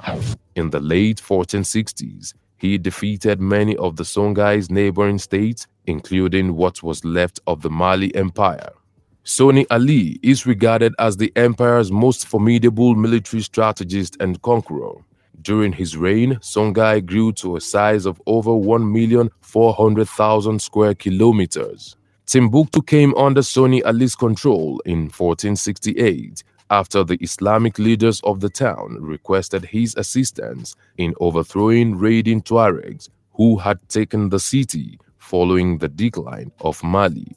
However, Ali was resisted when he set his eyes on the wealthy and renowned trading town of Djenné. After an unrelenting 7-year siege, he was able to forcefully annex it into his vast empire in 1473, having starved its citizens to surrender. Muhammad Touré, who became known as Askya the Great, took over the throne of the Songhai Empire in about 1493, even though he had no right to be the king. Not only was he not of royal blood, he did not possess the sacred symbols which entitled one to become a ruler. But Askya managed to take the throne in spite of all this.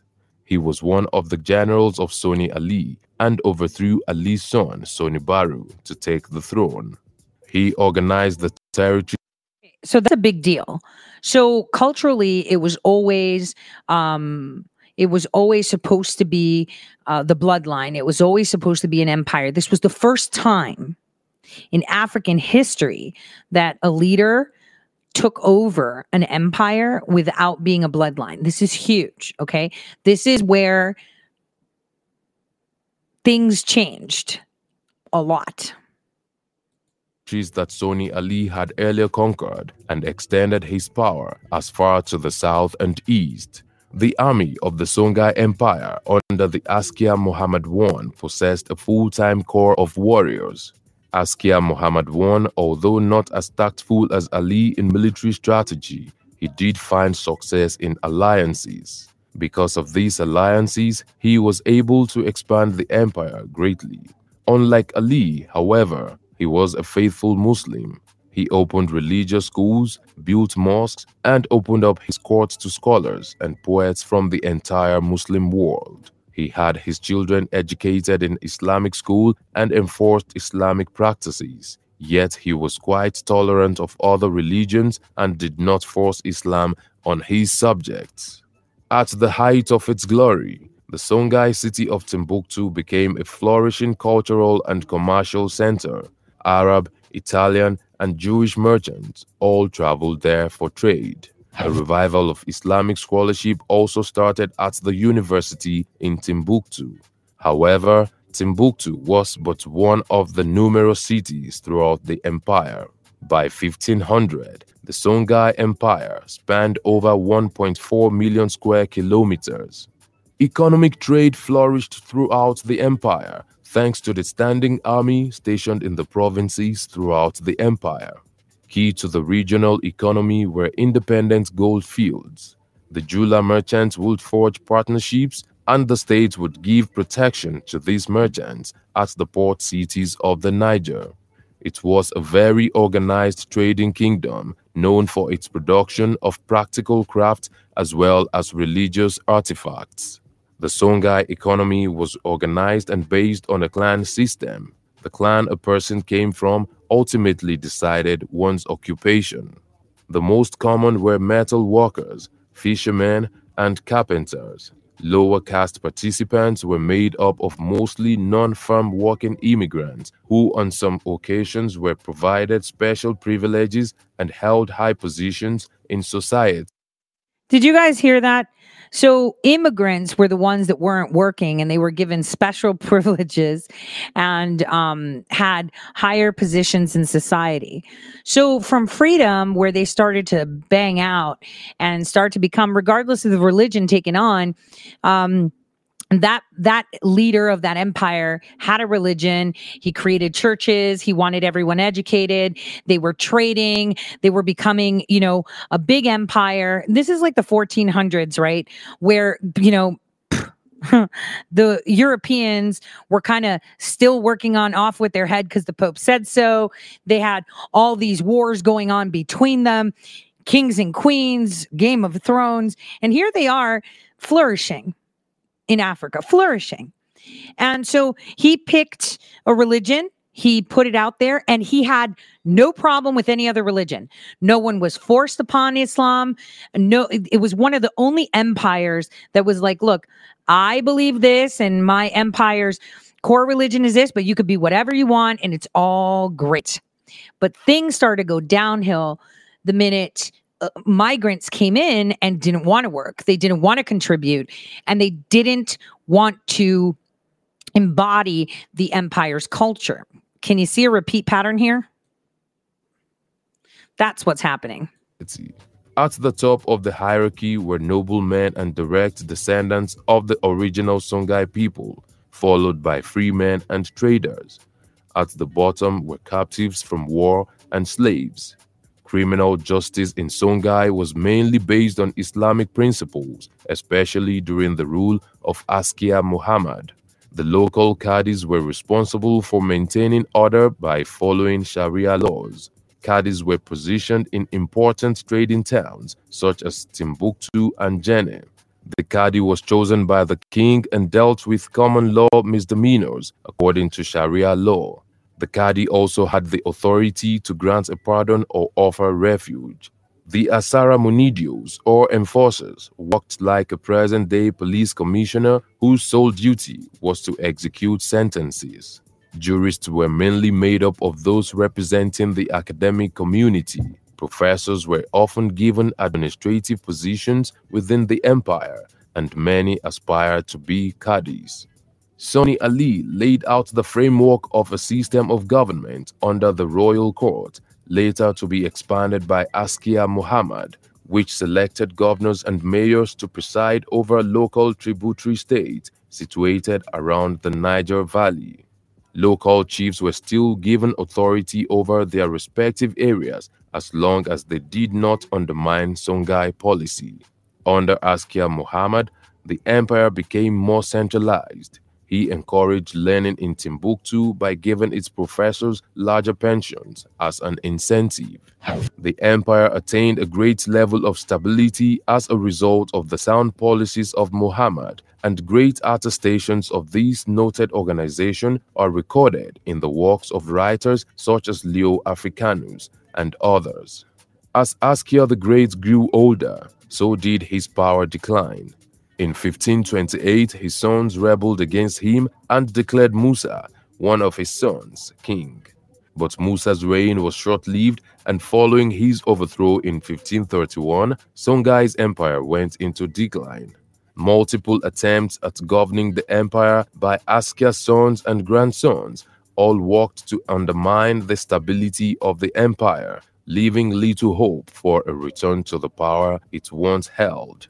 A civil war of succession broke out after the death of Emperor Askia Daud, which weakened the empire, leading Sultan Ahmad I al-Mansur of Morocco to send an invasion force under the eunuch Judar Pasha. Judar Pasha was a Spaniard by birth but had been captured as an infant and educated at the royal court in Morocco. After marching across the Sahara Desert, Judar's forces plundered and razed the salt mines at Tagaza and moved on to Gao.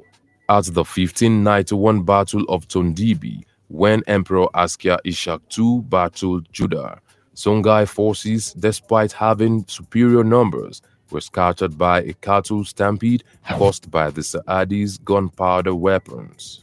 Judar proceeded to plunder Gao, Timbuktu, and Jenne, effectively destroying the Songhai as a regional power. Governing so large an empire proved too much for the Moroccan Saadi dynasty, however, and they soon gave up control of the region, letting it fragment into dozens of smaller kingdoms. So as you see, stability was removed as they became more liberal. Slavery was allowed, so the Moroccans actually entered into the scene the minute that they were weakened to take control. And this is how they had the Songhai Empire fall. That's what happened. That's 100% what happened. And this is something that we're seeing happening here. It hasn't changed. Everything is happening again. It's just done in a more different way, I guess, in a 2021 way. This is how all the empires fall. It's from infighting and civil war. When you want to take down a nation, you don't sit there and, create policies that will strangulate them. There's no need for war in this day and age. All you need to do is simply create infighting. That helps everybody. Here's the legend of Timbuktu. Now, this is a cool narrative of the legend of Timbuktu that you should see, because these were massive, massive empires. And while the rest of Europe and the world and Asia, they were fighting, destabilizing each other, trying to take force, the Africans were getting groove on doing so much. So I want you to think of the United States being Africa and the rest of the world being Europe and Asia. And here's where you're going to see the same thing happen. And it gets really interesting. There's a lot of people that didn't know where Timbuktu is too, right?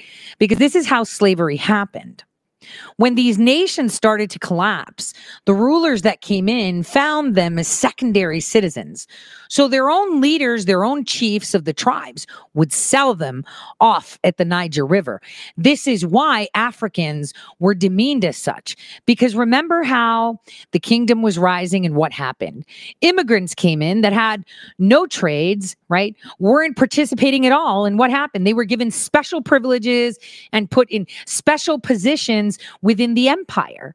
So they were cultural politicians, basically, right? They were guiding them. Hey, look, I come from France. Let me help you with the French. Oh, and I'm French too. Let's make a French division. That's what happened at the Songhai Empire. This is why they fell, because they allowed other people to infiltrate their government. And as they stood there, they brought in the academics, put them where? Right by the river Niger, where they were selling slaves, because it was okay. It was one of their best things. They gave them free healthcare. They gave them free everything. This is it. Infiltration versus invasion. You don't need to invade a nation, right? You need to infiltrate it.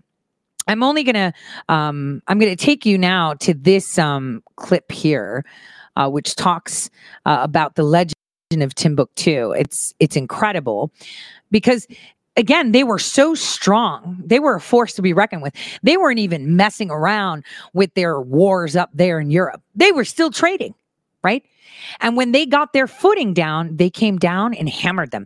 And the one thing is, why is Africa so in the dark? Well, it's more so that the African continent itself refused to let the foreigners in. They learned their lessons from all these empires that have gone and come by allowing them to enter. This is why they were, you want to call it racist, I guess you can, but they were a threat because they would see how many riches they would have and they would come in and take it over. That's it. All they needed was solid footing. And, back in 2018 and 2019 on my show, I was drawing attention to the railroads that were being built from Europe to China and from China to Africa. That is a huge deal that they had that agreement going through Turkey. And the fact that Israel and Saudi Arabia, while we all like to see that they're getting along because, hey, whatever, Israel is the only Jewish nation and it's surrounded by people that hate them, right? Apparently, they're all cutting deals and creating these railroads aside from the flights. They had railroads. They were trading. They were like, all right, you don't like me, but my money's good and my products is good, right? And that's what's up. So you have to look at the bigger picture. You have to stand back and look, wait a minute. Were they really fighting? I mean, yeah, they were fighting because they're salty about all these titles, these, things that get carried on from generation to generation, which is sometimes very hard for American citizens to understand because it's such a young nation. People can't understand the bad blood between the Saudis and the Yemenis, or the people of Oman and the people of Yemen, the people of Egypt and the people of Jordan, the people of Greece and Turkey. They have thousands of years of history. We're going to go in there and solve their problems that are inherited from parent to parent. Don't talk to him. They're from this country. And you know what they did to our people back in the day? That's the way it is all over the African continent. These people have been around for eons and eons. We can't go in there and fix shit. That's impossible. That's like, what was it? Romeo and Juliet type stuff.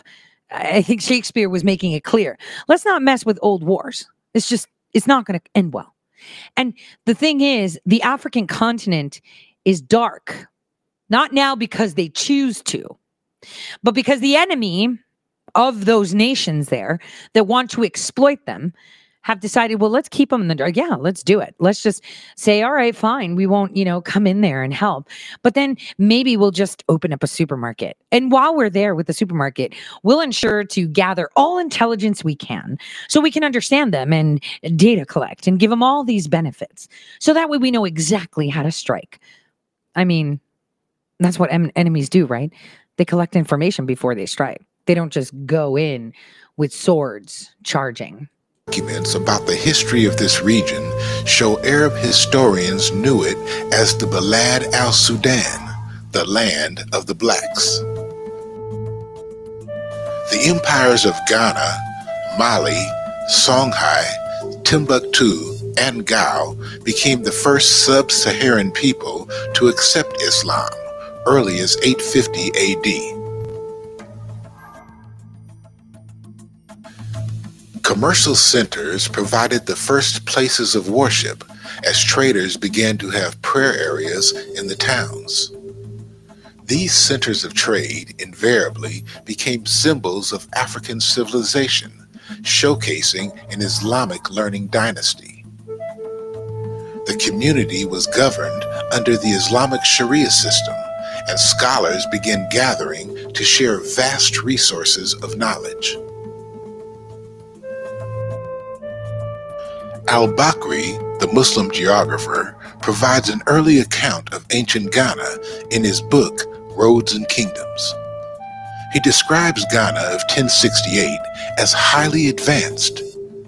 Al-Bakri writes, economically, it was a prosperous country. The king had employed Muslim interpreters, and most of his ministers and treasurers were also Muslims. The Muslim ministers were learned enough to record events in Arabic and corresponded on behalf of the king with other rulers. He gives the following picture of Islam in Ghana during that time. The city of Ghana consists of 2 towns lying on a plain, one of which is inhabited by Muslims and is large, possessing 12 mosques, one of which is a congregational mosque for Friday prayers.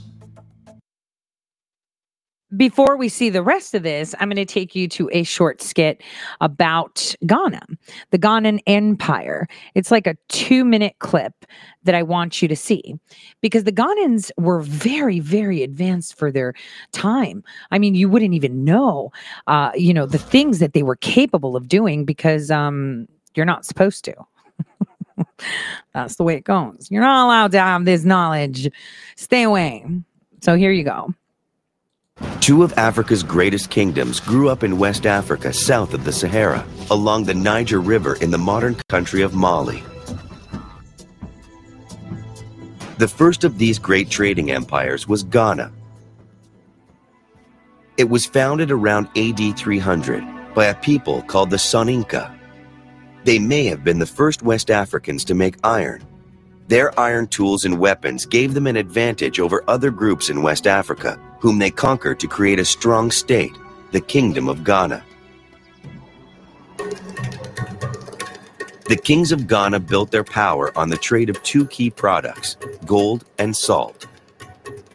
Gold was the basis of currency in most parts of the world, and West Africa had lots of it.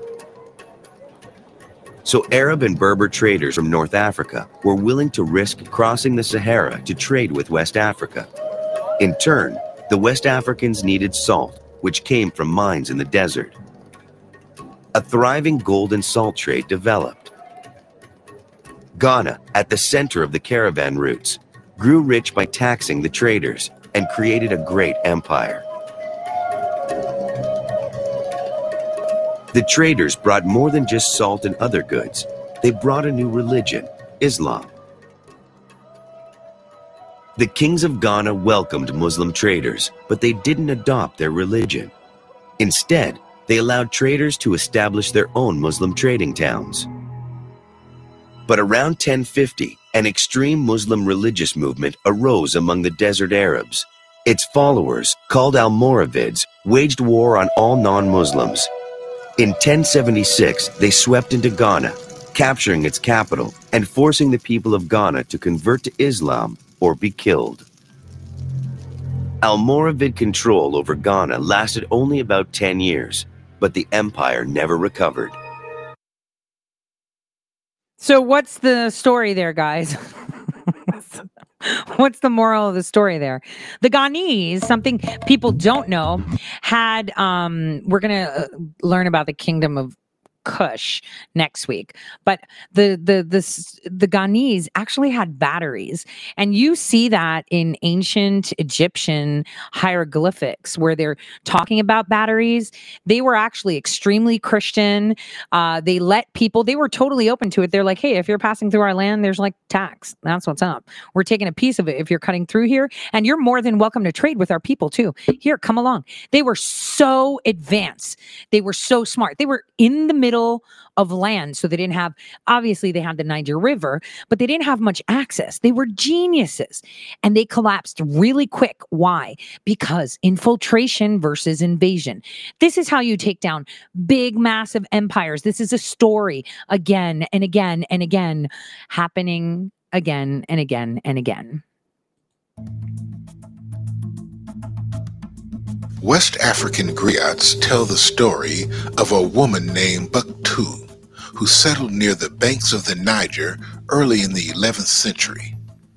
She maintained a water well which became a social center and stopping place for caravans of travelers. A village was formed, which was later named Timbuktu. A supreme judge named Sheikh Sidi Abu al-Barakat Mahmud, who had visited Mecca and Cairo, ordered that a mosque be built. With the financial backing of a wealthy Mandekan woman, they designed a mosque featuring an inner court with the exact dimensions of the Kaaba in Mecca. It would become a leading center of education. Timbuktu had long been a destination or stop for merchants from the Middle East and North Africa. It wasn't long before ideas as well as merchandise began passing through the fabled city. Since most, if not all, these traders were Muslim, the mosque would see visitors constantly. Temple accumulated a wealth of books from throughout the Muslim world, becoming not only a center of worship, but a center of learning. Books became more valuable than any other commodity in the city, and private libraries sprouted up in the homes of local scholars. In addition to books, Timbuktu accumulated navigational maps and logs from geographers throughout the world. During the 10th century, stories began to surface of sailors reaching a distant land.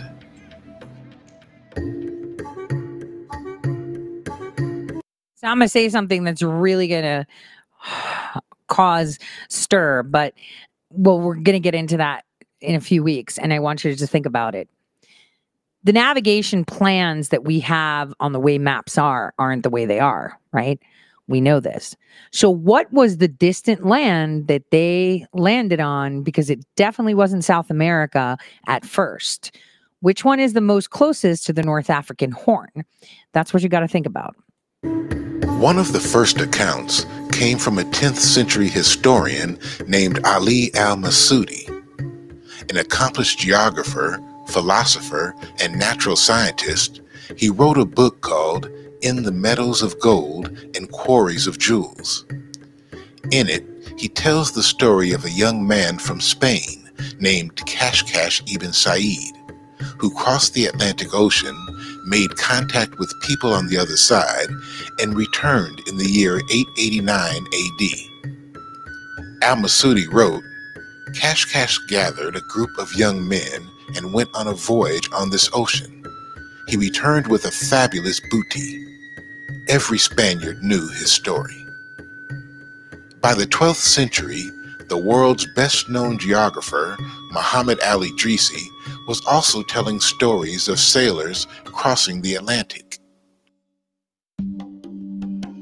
Al-Idrisi had created the most accurate map of the world in pre-modern time. His book, The Delight of Him Who Desires to Journey Through the Climates, is a geographical encyclopedia containing detailed maps and information on European countries, Africa, and Asia.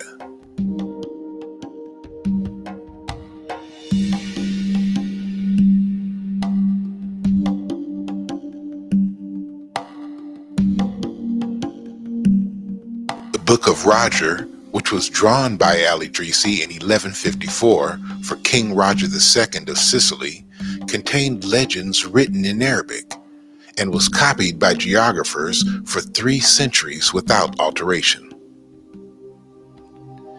In his book, al-Idrisi told stories of a Moorish ship which had crossed the Atlantic around 800 AD. He added validity to the reports recorded by other Muslim historians and geographers concerning Muslim seamen and navigators crossing the Atlantic Ocean. He also wrote about Portuguese seamen who crossed the Great Sea.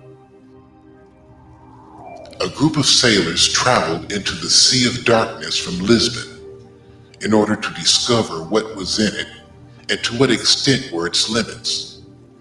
They finally reached an island that had people who spoke Arabic. This astonishing historical report not only describes contact between Muslim seamen and the native people of the Americas, but suggests a strong familiarity between the two. By the 14th century, West Africa had seen the rise of the Mali Empire, one of the largest in the world during that time. The king of Mali was Mansa Abu Bakari, who was the nephew of the empire's founder, Sundiata Keita. As a young man, Abu Bakari heard stories of a land across the Atlantic and dreamed of sailing off into the massive ocean. While studying at Sankore University, Abu Bakari encountered maps from Muslim geographers such as al-Masudi and al-Idrisi, who had concluded that the Atlantic Ocean was not the western edge of the world. He learned about ocean currents, studied navigational charts, and also heard amazing tales of Sudanese people who had ventured across the Atlantic some 2,000 years earlier. Abu Bakari had been assured by learned professors and Arab geographers that new lands lay on the other side of the Great Green Ocean. Sometime around 1304, Abu Bakari assembled a fleet of ships and sent them west across the Atlantic in search of the new land. Accounts of the expedition are documented in a book by 14th century Arab historian Al-Umari. According to his writings, Mansa Abu Bakari launched 200 ships filled with men and a further 200 ships amply stocked with food, gold, and water to last for 2 years. African griots, who are known as the oral historians of African civilization, tell the story of one of those ships returning and informing Abu Bakari of their journey. The captain told him of their success in reaching a beautiful new land. Upon the news, the African ruler would gather a fleet of 2,000 ships, which he would lead himself. Ready were his best sailors, farmers, and carpenters, and in the year 1311 he would hand over the government and the title of Mansa to his brother Kankan Musa and fulfill his lifelong dream to sail across the Atlantic. People from what was then the Mali Empire took off. It's almost certain they took off. The big debate is whether they arrived in the Americas. So there's a considerable agreement that they took off in order to cross the Atlantic. And then there are elements of sculpture, as you know, in Mexico, which has so-called Negroid features. And we know the sculpture goes back 2,000 years. So obviously that sculpture must have had models long before Christopher Columbus crossed the ocean blue. Mansa Kankan Musa was the grandson of Sundiata Keita. After assuming the throne from his brother, he led Mali to become the largest and richest realm of Africa. Unlike Abu Bakari, Musa was interested in extending the borders of the empire to the east toward Cairo. He captured the neighboring kingdom of Songhai and its major city, Timbuktu. Mali already had firm control of the trade routes to the southern lands of gold and the northern lands of salt. Musa brought a large part of the western Sudan within a single system of law and order. This was a big political success and made Mansa Musa one of the greatest statesmen in the history of Africa. So I thought it was important today just to dispel some things. I tell you that, everything is fake. I wanted to show it to you. Now I'm trying to find other resources aside from things that I've read and seen. But apparently when they left Africa, right, from Timbuktu, they actually sailed south and they hit a very cold place. A lot of people died with that barrage of ships. And they actually, there's a myth within Timbuktu where they had skinned the dead to create blankets, right? Because it was that cold. And so they landed on this really cold place and they transported their boat to the other side because it was icy and they couldn't cross. And then they saw that, they thought, okay, well, we're here. They were very good navigators and they followed the North Star, as they say, the bright star, and they came up to South America. And as they went, they flourished within all this land. Many of them populated, they spread, and only one ship ever came back, and it went by the way of Portugal. So they had gone up all the way to North America, right, to come back down. And not only that, some of them say that where the water meets, and we're going to see this next week, where the water meets, it actually drifted part of the fleet, to the east. And it turns out that that fleet had also landed on the cold shores, but they ended up in some other place where there was red land. Where do we know that is? Australia. So history is not the timeline they tell you. It's not what is said. I've said this many, many times before. That person, those people that control the present, control the pen that writes history and the brush that paints the future. So as long as you arm yourself with knowledge, right, you're able to dispel things. And it's really important to understand how important Africa is to them, or else why would, think of this, Interpol and the UN shift their headquarters to the most southern tip of that continent? You have to think about that. So I thought over the weekend, a lot of us just kind of delve into various videos and, watch stuff. And I thought, you could watch a couple things on Africa. It's quite fascinating. Obviously, every nation has its own story, right? They like to tell it themselves, just like we like to tell ourselves. In 1492, Columbus sailed the ocean blue. No, they just had a bigger pen, okay?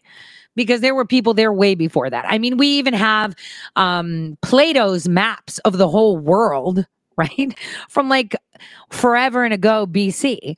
So history has been repeating itself with new orders and resets. I want you to think about that because all of you, are constantly realizing that everything that we know is being challenged. And I'm not just talking about today. And as long as you're able to accept that your past isn't what they say, that your history isn't what they say, then your present, you're able to make better discernment of what is happening, what is going, and what is to come. So on that note, I will see you guys on Sunday for movie night. God bless everyone.